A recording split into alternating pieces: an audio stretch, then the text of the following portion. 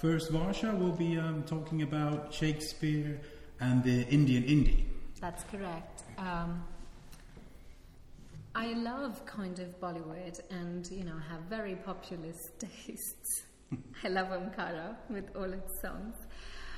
But one of the other things, the one I was arguing for in our initial kind of argument, was the indie industry in Indian cinema, which I am very, very excited about. So my paper is going to be about Shakespeare in Indian indie cinema. And there are other examples of indie cinema in Shakespeare, but I'm going to concentrate on 10 ml Love. I'm going to use it as a case study.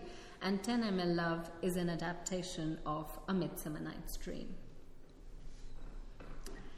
Okay, so here we go. So I'm going to begin with a little kind of scenario story.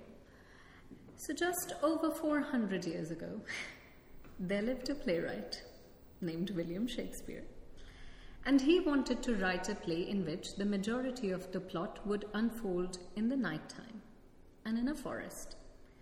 He would call it A Midsummer Night's Dream. However, there were only a couple of technical problems. The venue at which the play would be performed was open air. The lighting was largely inflexible, and the play had to be performed during the day. Conditions which were perhaps not ideal for the project he had in mind. Or so you might think. Because sample this dialogue on the slide. This is between the fairy king Oberon in the play and his helper Puck in Act 3, Scene 2 of Midsummer Night's Dream. And what I have done is marked all the words and phrases that indicate the time of the day and quality of light in red. And as you can see, there are many. So, Aurora's harbinger shines, and also the entire last paragraph is all about the time of the day. So, Shakespeare found a way around the challenges that his production circumstances forced upon him, and he thought he'll use words to describe the lighting condition. Centuries later, a screenwriter, Sharat Kataria, wanted to adapt A Midsummer Night's Dream for the Indian screen. He would call it 10 ml Love. You can see a poster for it. However, he too had a big trial on his hands, as he was an independent director and his budget for 10 ml Love was extremely small. The way in which he negotiated the challenges is a fascinating story, which merits consideration by scholars of both Shakespeare and Indian cinema. And this is the story that my paper will discuss and investigate. My criterion for claiming that 10 ml Love is an independent or an indie film is simple. It is acknowledged as such by its director Kataria, who asserts that 10 ml Love, and I quote him, is a true indie film, as it is independent of the star system, independent of the usual grammar of normalized feature film writing, and all other cliché elements of a regular comic entertainer. There is also no big producer backing it, he says. Rachel Doyer, one of a handful of scholars to give Indian indie cinema any attention, admitted in 2011, and I quote her, "There is little scholarly research on these films as yet," end quote. And this continues to be the case today, even though the Indian indie is at least 18 years old. Director Kaizad Gustad says that 1998 was a watershed year for the Indian indie. His indie film Bombay Boys and Nagesh Kukunur's movie Hyderabad Blues were released in this year. Both the movies feature young, middle-class, transnational, urban protagonists, are shot in real city locations, employ the language of the Indian cosmopolitan youth, Hinglish, it's a mixture of Hindi and English, mixed further with vernacular languages, Telugu in Hyderabad Blues and Marathi in the Bombay Boys, and are made on a very small budget. So these are very common features of the Indian indie. It was clear that a new type of cinema had emerged, one very independent of Bollywood cinema. Kataria's movie can easily be seen as belonging to this type of cinema. He uses English in the film and sets the first half of the movie in streets and houses of cosmopolitan Mumbai and the next half in a forest farmhouse such as those owned by the urban elite in India.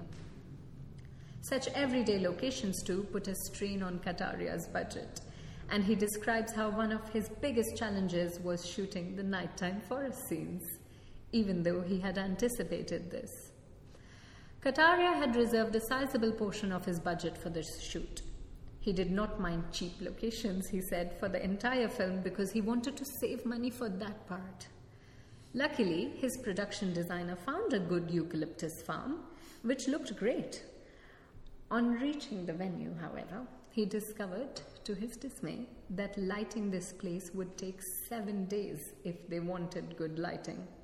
He explains that, I quote him, "It takes huge budgets to light places like this, otherwise it will just be a patch of light and looks very odd in films." So creative ways to shoot had to be found. This very seemingly individual difficulty aligns Kataria to a very specific film industry context because indie directors always mention lighting as their stumbling block. Anurag Kashyap, for instance, relates how his entire film was marred by this.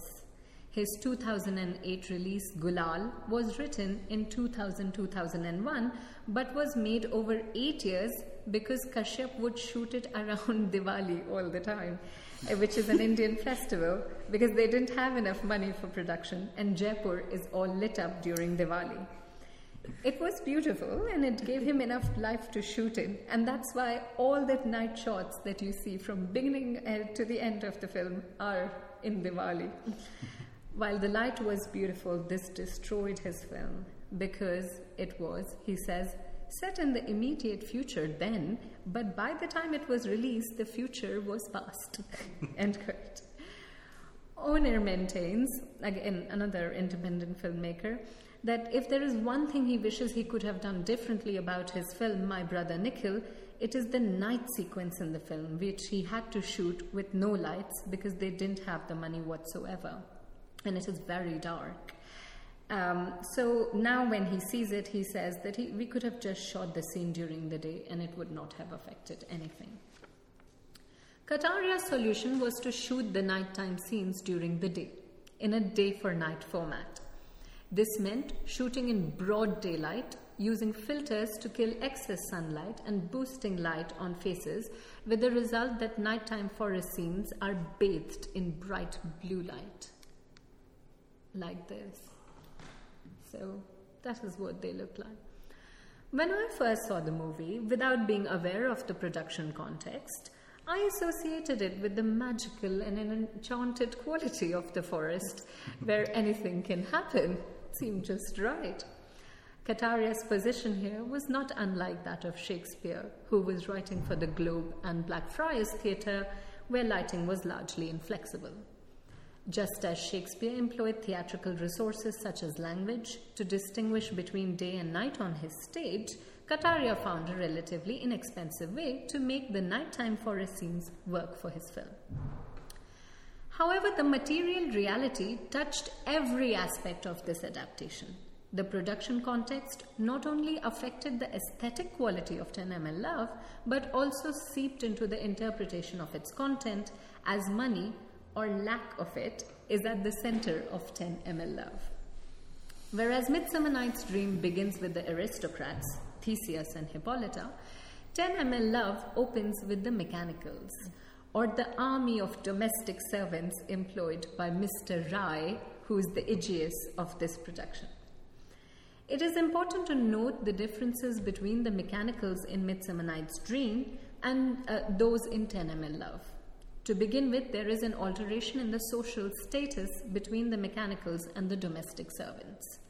Whereas the mechanicals in Shakespeare's play are artisans, so Quince is a carpenter, Bottom is a weaver, Flute is a bellows mender, Snout is a tinker, Snug is a joiner, and Starveling a tailor. They all have their own trades that they can ply.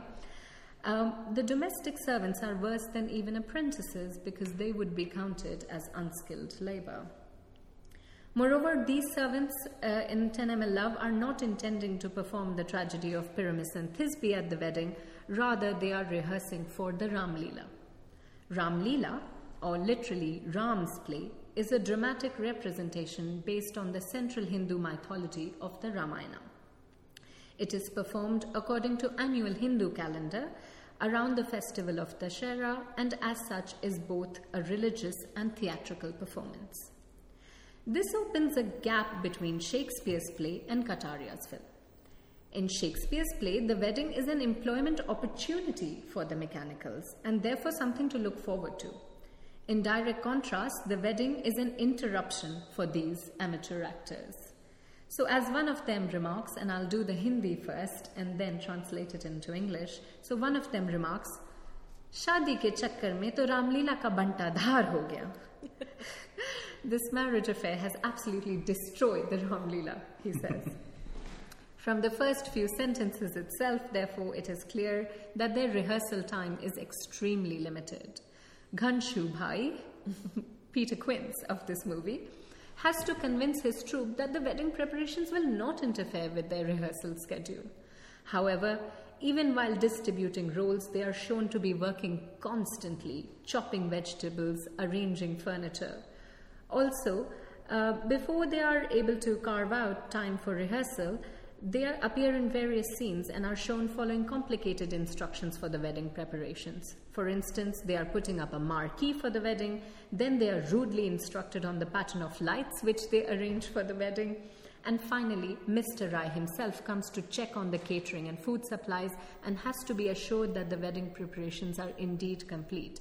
It is only after these chores have been completed that they find rehearsal time and space. This space is not the forest, but the backyard of Mr. Rai's house. This is where they are rehearsing. Even then, it is not a marvelous, convenient place for their rehearsal, as they are disturbed by the loud music that the wedding guests are dancing to. While the aristocratic wedding in Shakespeare fosters the artistic ambition of the mechanicals, which they hope will lead to praise and monetary reward, in 10 ml Love, the wedding disrupts the artistic ambitions of the servants and eats up time that could have been devoted to profitable activity.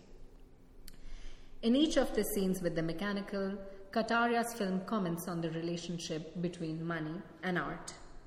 In a hilarious opening sequence, Chand, who is this bottom in the film, implores Ghanshubai to give him the role of Ravan, which is the antagonist meaty role in the Ram Leela, or alternately that of Ram, who's the protagonist in this play Ram Leela. Now, Shakespeare's bottom never quite manages to convince the audience that he will make a good Thisbe in a monstrous little voice, or will be well cast as lion, either with a roar that will do any man's heart good to roar, or roar as gentle as a sucking dove. In contrast, when Chand performs snippets of Ravan or Ram, he's surprisingly good. Nevertheless, Ghanshubai, so Peter Quince, decides that the role of Ravan should go to one of the other servants who is hard of hearing. He then hands out the role of Ram to another servant with a pronounced stutter. As the opening credits roll, Chand is told that he would have to play the role of monkey god Hanuman with no speaking lines. And this is what, the role would look like. So that is what he'd be dressed as. He'd be the monkey god Hanuman in very few speaking lines. Chand protests because he has been playing Hanuman for a number of years now and wants to try something artistically ambitious. Ghanshubai, however, is immovable on the point, and Chand is offered no alternative. When the servants gather at the back of the house for rehearsal, the scene ends in chaos like it does in Shakespeare's play. But to begin with, Chand, who is always eager to carve out more stage time for himself, performs the prologue. He does it brilliantly. His fellow actors are moved, and there is no doubt that Chand is the best performer amongst them. Ghanshubai, however, decides that Chand should not try to be too different. Rather, he wants Chand to perform exactly the way he did in the past. When Chand objects that he has outgrown this role, which seems only to consist of jumping around like an ape, he says, which is pretty much what the role is, he is reminded that it was this very role that made him famous throughout the community. It is then that one of his fellow actors chimes in that it was this jumping around that led to them receiving a donation of 501 rupees. The viewers are explicitly told that this is a big amount for this troupe because one of the actors has just somewhat erroneously overheard that the henna artist at the wedding is about to receive 5,000 rupees and is flabbergasted by this information. He reveals this information slowly with gestures to emphasize the amount, and the troupe share his incredulity at what seems to them an unbelievable sum and declare that, in Hindi, "Kya dimag kharab kar raha hai?" Or it is enough to drive one nuts.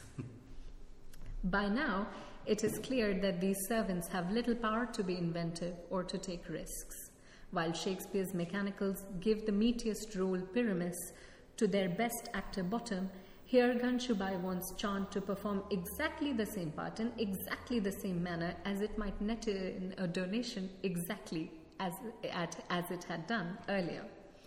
In utter frustration, Chand picks a fight with Ganshubai, who reveals that he was not able to follow his own artistic ambitions as he had to raise Chand as a single parent when Chand's parents had died. Significantly, the rehearsal is disrupted not because Chand turns into an ass, but because he's frustrated that the troupe would value monetary donations above artistic growth. The film's scenes with the mechanicals, therefore, deepen Kataria's materialistic critique.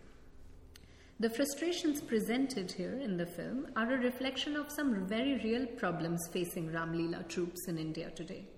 Lack of funds is leading to their gradual decline. The predicament of the Ramleela performers, both within the film and India at large, parallels that of the Indian indie director trying to offer an alternative to Bollywood on a minuscule budget. It was the mirroring between the material circumstances of production and the material circumstances of the world within the film that produces the most potent insights into both Indian indie film industry and Shakespeare's play. The film's obsession with talking about Indian indie's limited means translates into an incisive materialistic reading of Midsummer Night's Dream. 10mm Love's achievement in shedding new light on the play can be fully grasped by comparing it to another millennial screen version of the play which centers around class divisions, the BBC's adaptation of the play as part of its Shakespeare Retold series in 2005. In this adaptation, the mechanicals are lower-class security guards. These guards decide to put on a variety entertainment show for Hermia's wedding, but are completely unsuited to the task. For instance, the performer who decides to present a magic show practices throughout the film, but cannot present a single trick. And Bottom bumbles through the film desperately, trying to be a comedian, and we know that, he can't. He has very unconvincing impressions and unfunny stand-up routines. Ultimately, when the guards perform at the wedding, they are rescued by the benign fairies, who make the magic trick work and induce laughter in the audience when Bottom performs. As Carol Thomas Neely observes, the mechanicals, I quote her, crucially catalyze the comedy's happy ending, even though their lack of talent is irredeemable. In direct contrast, 10mm Love cuts the mechanicals' final performance altogether and ends on a bittersweet note. The film opens with a talented actor, Chand, petitioning for a role and ends with him waking up semi-naked in a boat. He quietly picks up his clothes as the closing credits roll on the screen. While the couples in the movie get a happy ending, the Ramleela troupe never gets to perform. The film emphasizes that artistic endeavors which are not well funded have to struggle hard to survive and might die out no matter how gifted the performers might be.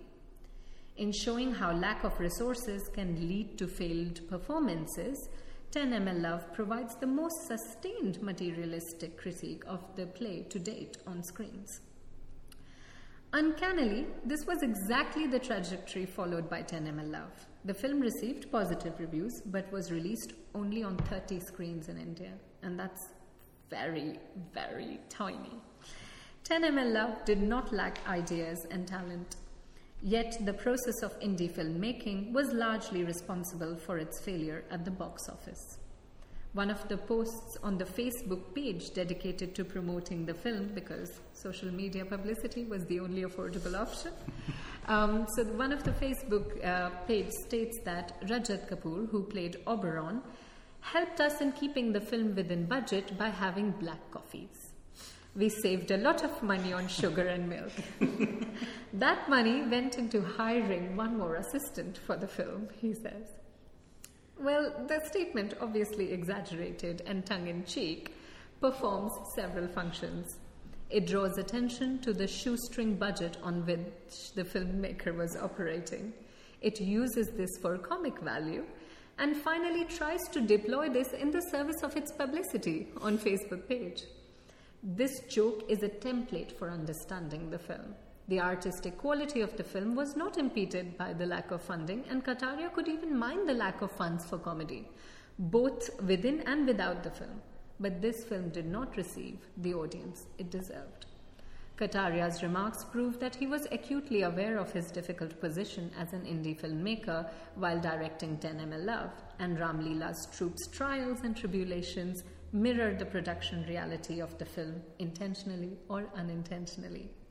And in that respect, it's interesting to note we wanted to have a screening of 10mm Love at our conference. And we tried really hard to arrange for a DVD. A DVD of the film was never released, by the way. And we tried to arrange one, which wasn't a preview copy. And much as we wanted to screen it, much as they wanted us to screen it, ultimately a copy could not be arranged. So that's what we're talking about. Wow. Lack of funding absolutely affecting reception. As I've tried to demonstrate, indie films such as 10mm Love, and I can talk about other indie films based on Shakespeare, not only reflect the frustrations and joys of making an Indian indie, but also owing to their unique perspective, offer fresh insights into Shakespeare's plays. In her book on Jacobean drama on screen, Pascal Eibischer complains that there is a tendency, I quote her, in criticism of screen Shakespeare's to ignore the film's imbrication in a larger body of work, and in a film industry context that determines not only what can be filmed, but how it may be filmed, end quote. As the case of 10mm Love proves, where the Indian indie is concerned, it would be negligent to ignore the industry context and the material conditions that indeed dictate not only the what and the how of the films being produced, but also influence the content of these movies. The directors concerned with their own production milieu, where they have to make the best of limited resources and compete against Bollywood, allows them to interpret Shakespeare's plays materially. The Indian indie Shakespeare adaptations are thus poised to revitalize both world cinema and Shakespeare studies and merit your attention. Thank you.